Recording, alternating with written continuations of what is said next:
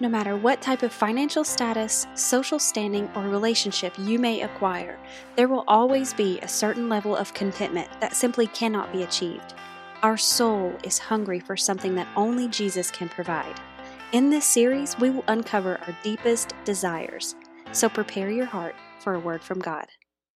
Well, as Pastor said, I'm just really excited to close out this series today. It's been an incredible series for me to just sit through. I've been very challenged, but I'm very excited about where we're going today. You can go ahead and be dismissed, Angela. Thank you.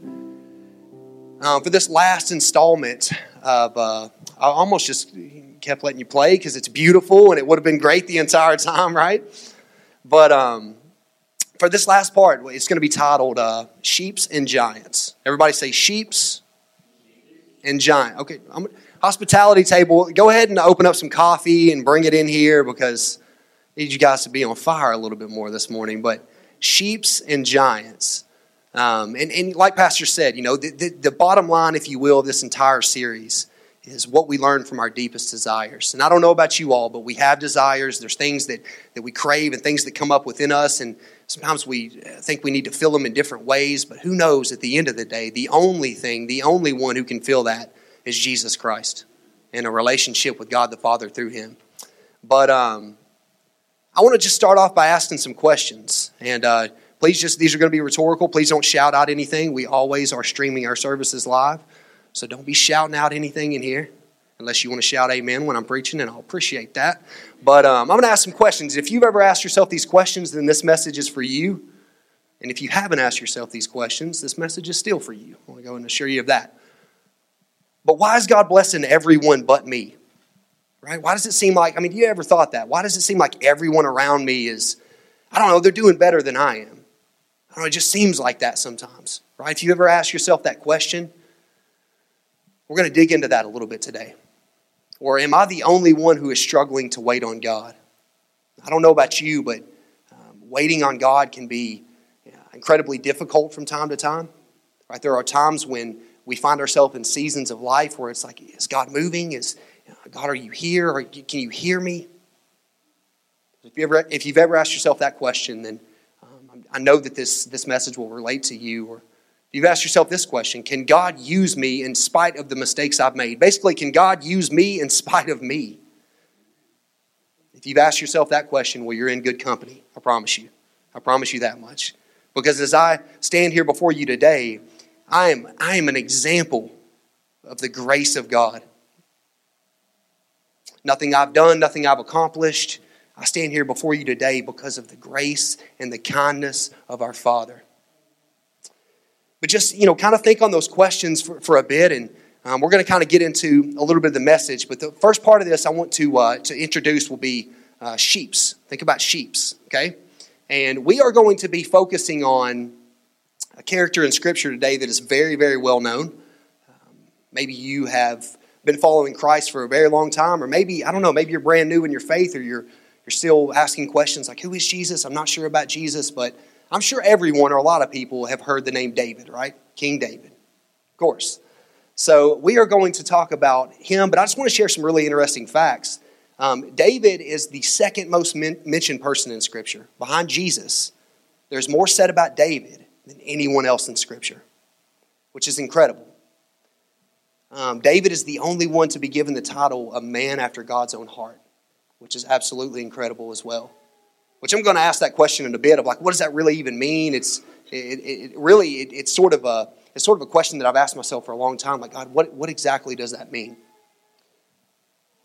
But I feel like there's a lot we can learn from his life as we study it, as we look farther into it.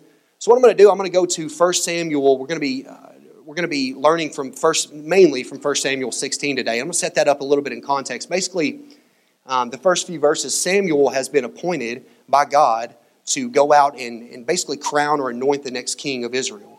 At this current time, Saul was king of Israel, but basically had just been disobedient, very disobedient, and God had basically already set in motion to remove him as king, and basically appointed Samuel to go and pick the next king of Israel. So we're going to pick up in 1 Samuel 16 as Samuel was heading out. This is verse 4. It says Samuel did what the Lord directed and went to Bethlehem.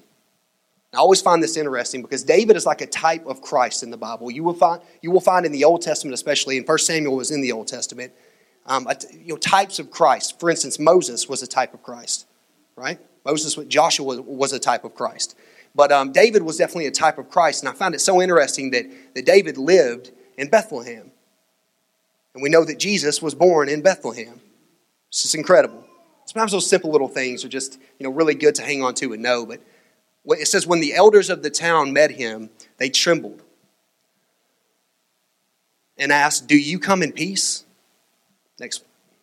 "In peace," he replied. "I've come to sacrifice to the Lord. Consecrate yourselves," so it basically means to set yourself apart, "and come with me to the sacrifice." Then he consecrated Jesse and his sons and invited them to the sacrifice. Next verse. Now listen, I told 9:30, but especially in the Old Testament, sometimes you come across some words, and I don't know if you're like me, but sometimes some of them are hard to pronounce. So you hear me just go, then that's how it is pronounced, I promise you. So I need y'all to lighten up in here and work with me a little bit, all right?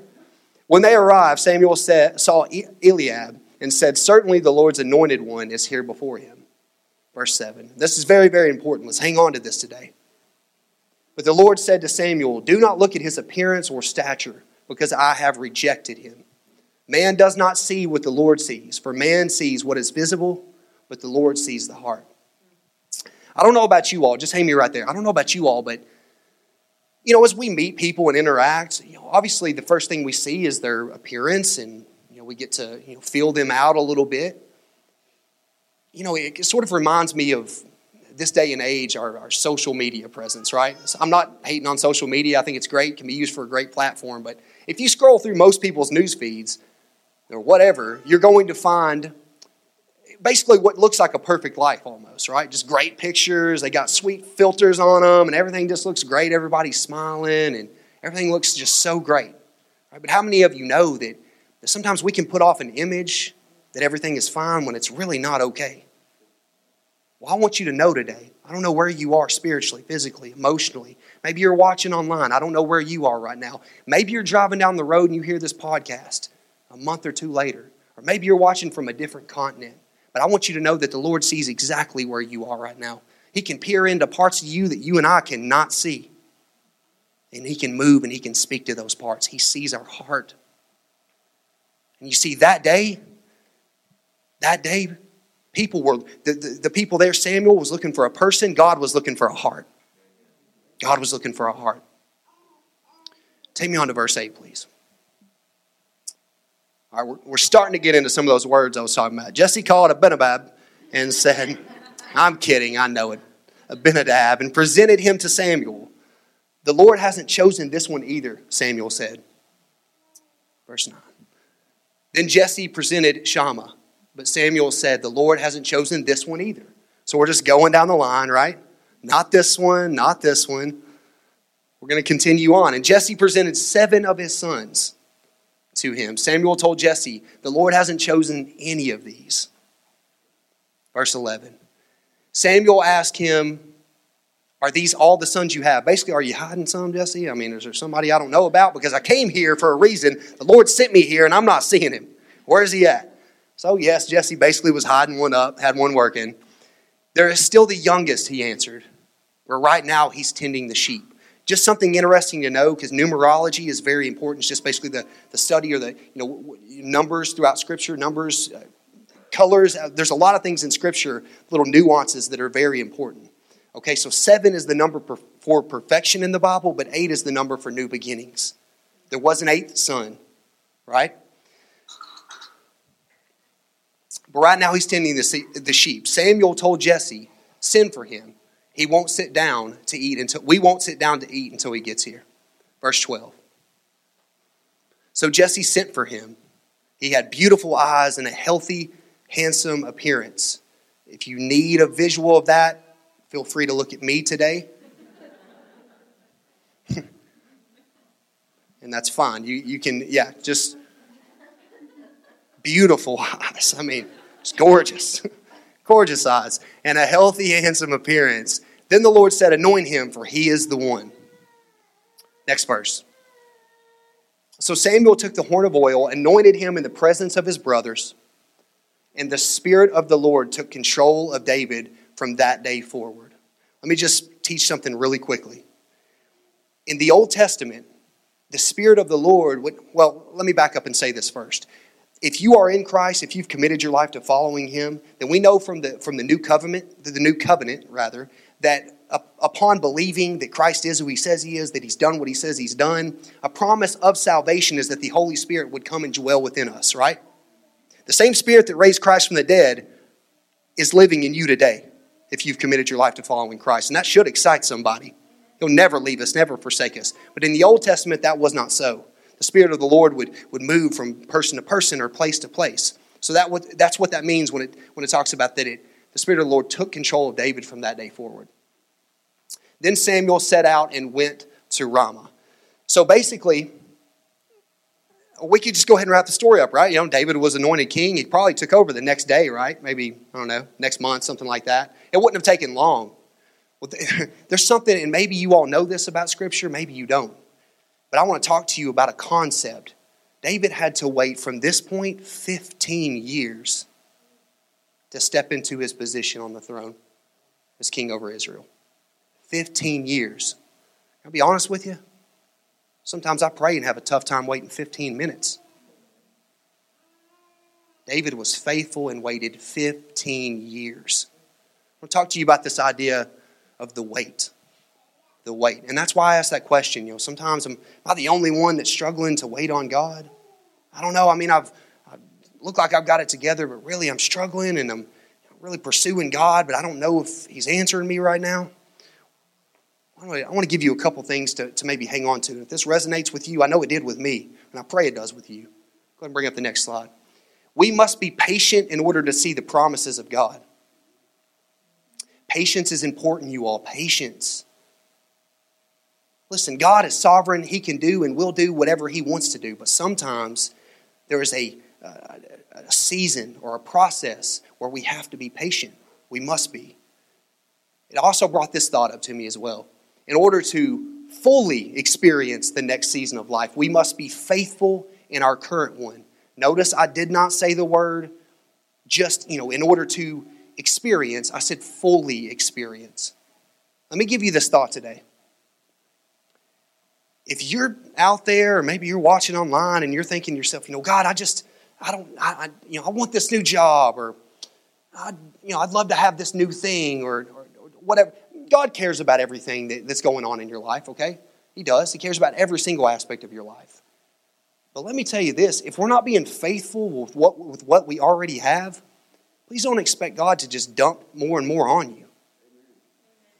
For instance, I want to reach the world and I want to spread the gospel to so many people. Well, amen, we all should want to do that. But what are you doing with the people you have right around you? How about your family? How about your closest friends? Are we sharing the gospel with them?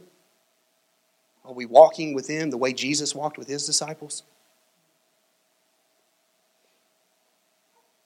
We can. We absolutely can. There's a little bit I want to talk to you for the next few minutes, and we talked about sheeps, and now I want to talk about giants. Everybody say giants with me. Look at your neighbor and say giants. Maybe they're a giant. I don't know.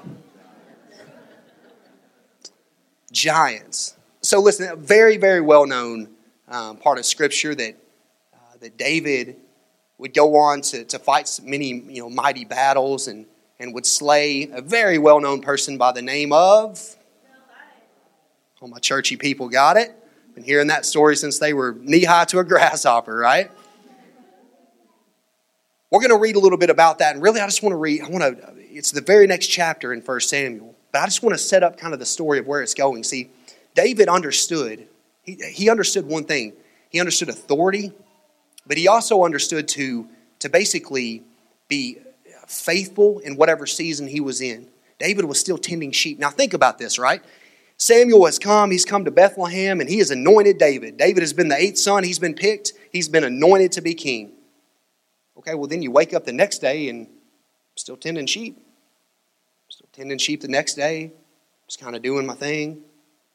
Not much going on. I mean, imagine what that would have done to his mind. a little bit into 1 Samuel 17, chapter 17, Jesse, David's father, had given him basically just a simple chore to do. He was going to run some food to the battlefield. At this time, Israel was at war, and he was going to run some food to the battlefield. And in the Bible, I love it. It says that he was taking bread and cheese to the battlefield. So you have yourself your first pizza delivery man. We're talking pizza delivery BC, okay? He's delivering pizza out to the battlefield, just doing what he's supposed to be doing, what he's called to do. And what had transpired up to this point was there was a massive guy. I mean, I'm talking, this joker was about 10 feet tall, and he's coming to the battle lines every day just mocking and basically saying, send your best out to fight me. Israelites were scared. They saw the guy, just trembled and backed away. Just imagine like a 10-foot dude out wanting to fight you, and it's like, I think I'll be okay on that. Well, David is running this food to the battle line, and basically here's Goliath. Goliath had been coming to the battle line every day, and it says for 40 days. And just another interesting fact, 40 is the biblical number for testing. So he had been coming, this was a test, and David was being put into the fire, but he came to the battlefield and heard Goliath basically saying the same things over and over again, like, who wants to fight me? And David, because see, here's what we must know about David. He knew who he was in the Lord. His faith was in God. It was not in man. It was in God. And we're going to read a little bit later on and learn a little bit more about how David had some moral failings and he didn't always do what we would think would be right. But listen, David loved the Lord and he trusted the Lord. But he comes to this place in the battlefield and basically says, I'll take him on. I'll do it, God. And maybe you're out there today, you are desiring more, maybe asking, God, use me, pick me, because I want to go. I will fill in the gap. That was David that day. So he comes against Goliath, and I want to read one verse from 1 Samuel. It's 17:45. Go ahead and pull that up. David said to the Philistine, you come against me with a dagger, spear, and sword, but I come against you in the name of Yahweh of hosts, the God of Israel's armies. You have defied him. Listen, I want to speak some life into someone today. You have some Goliaths in your life. Maybe it's financial problems. Maybe it's relational problems. I don't know exactly. Maybe it's a problem with a job. You have some Goliaths. But what you must understand is you must come against that in the name of Yahweh of hosts, the God of Israel's armies. You're not coming against that by yourself. You're coming against that in the name of Yahweh of hosts. This particular verse here just stirred in me, and it brought up a thought of it's more about who we're fighting for than what we're fighting against. Can we be real in here for a moment and say that we go through things? Life throws us curveballs. Let's not kid ourselves and act like everything is perfect all the time. It is not. It is not. I'll speak to the ones that are in Christ today. You know that you've committed your life to following Him, but that does not mean that you will be absent of any trials. As a matter of fact, Jesus said, in this world you will face trials and tribulations, but be of good cheer, for I have overcome the world. That should excite somebody today. If I'm preaching, amen me back, somebody, because I feel like I'm preaching way better than you guys are amening right now. But it's more about who we're fighting for than what we're fighting against. Listen, it is impossible, at least in my mind, in a few short minutes with you all to share everything about David. So much to his life. So much. But if there is one thing, and maybe it's not always the most pleasant thing to read in Scripture. If there is one thing that we can learn about some mistakes that he made, we think about the story of Bathsheba, right? About how you have David on the throne, right? You read and you pick it up in 2 Samuel where basically the armies were at war. So that would have meant the kings were as well, but David was not at war. He was not where he should have been. And sometimes not being where you should be can get you into a whole lot of trouble. It can. But it basically, it talks about how all the armies were at war and David was not where he was supposed to be. And David's just walking out on the roof and happens to see a beautiful woman. Scripture describes her as being very fair, very beautiful. It's bathing on the roof. And David knew this woman. He knew her husband well. And he requested his men to basically go get her and bring her to me. Now listen, we're about to talk about the birds and the bees in church. Is that okay? Okay. Just making sure no churchy people are going to get mad at me or anything. Listen, he brings her back and he commits what we would surmise as a terrible act, right? David commits adultery with her, and not only that, but he takes it a little bit further. He gets Uriah brought back and basically plots his death for him. We're talking about premeditated murder.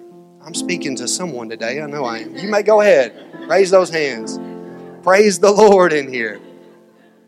But he has this man murdered, Uriah, and sends him out to battle and puts him on the front line.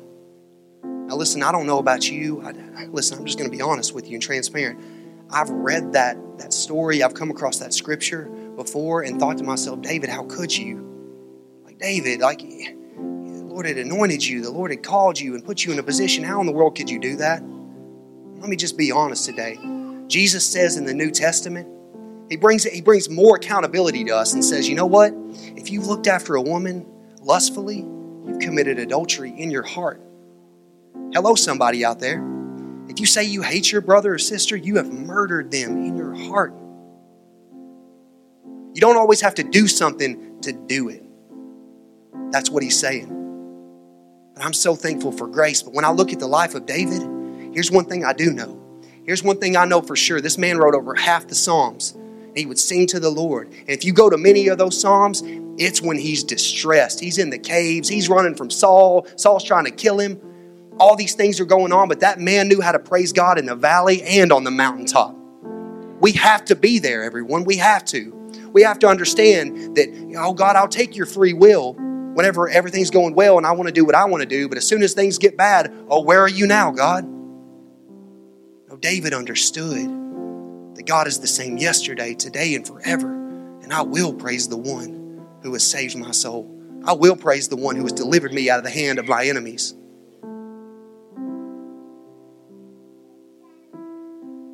See, David hungered deep in his soul for God and God alone. And he was called a man after my own heart. And when I read the story about what David had done, I thought, that's crazy. I mean, God, you call him a man after your own heart, but he did this. You get home today, read Psalm 51. See, this is what, in my opinion, set David apart. When David was basically, this was brought to his attention, what he had done. Mind you, if you read in Scripture, David did what he did with Bathsheba and then killed Uriah and then continued just to walk on like everything was normal. It took a prophet. It took someone coming in his life named Nathan to basically tell him a parable. And then David understood and then repented, was sorrowful. Listen, let me tell somebody out here today, don't despise the one in your life that is holding you accountable for things you're doing. If you've got a brother or sister in Christ that is holding you accountable, please welcome that in your life. It is an amazing thing. But David said, against you and you only have I sinned and done this evil in your sight. In Psalm 51, David knew it wasn't God's fault. No one made me do this. God, I have sinned against you. And he repented and turned away of that. Listen, there's a bottom line. If there's basically a sermon in a sentence that I could pull out of all this, it's that God uses imperfect people to accomplish his perfect will. Before you stands an imperfect man. But I'll tell you this, I am seated with Christ in heavenly places today. I have inherited the kingdom of God through his finished work on the cross. And I'm thankful for that. This should be good news to each and every person that's out here today. It should be good news to you watching online. It should be good news to the person that listens to this podcast 2 weeks from now. That God uses imperfect people to accomplish his perfect will.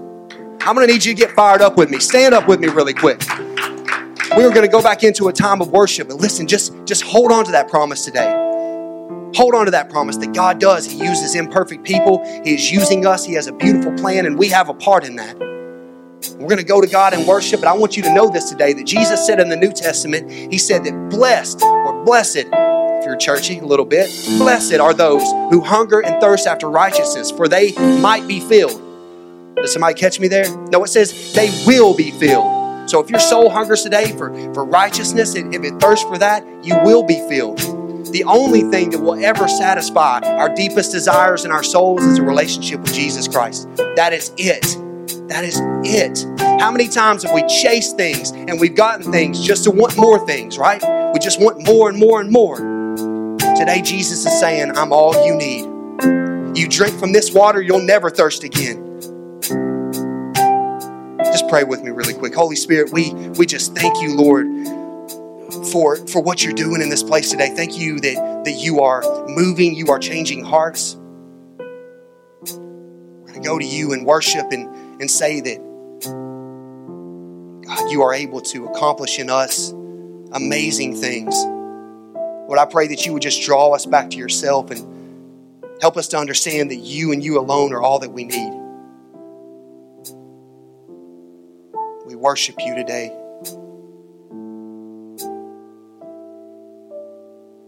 Would you do something new in our heart now? Lord, help us to move past complacency and staying in the same spot. Lord, help us to realize that today is not just another day, but it's a day that you've made, and it's a day where you can do something brand new in our lives. We lift you up today. We lift you up and we worship you. As we enter into song, I pray that Holy Spirit, you would just fill this place and have your way with your people. You are such a good God. You have been so kind to us, and we love you. It's in Jesus' name. If you would, church, we're going to go back into a time of worship. Just sing as we lift up the Lord. And know this, that God will use you. God is using you. He will use imperfect people to accomplish His perfect will. Amen. Thank you so much for tuning in. If you'd like to stay connected with everything that's happening at City Lights, then be sure and follow us on Facebook, Instagram, and Twitter. And also by subscribing to our YouTube channel.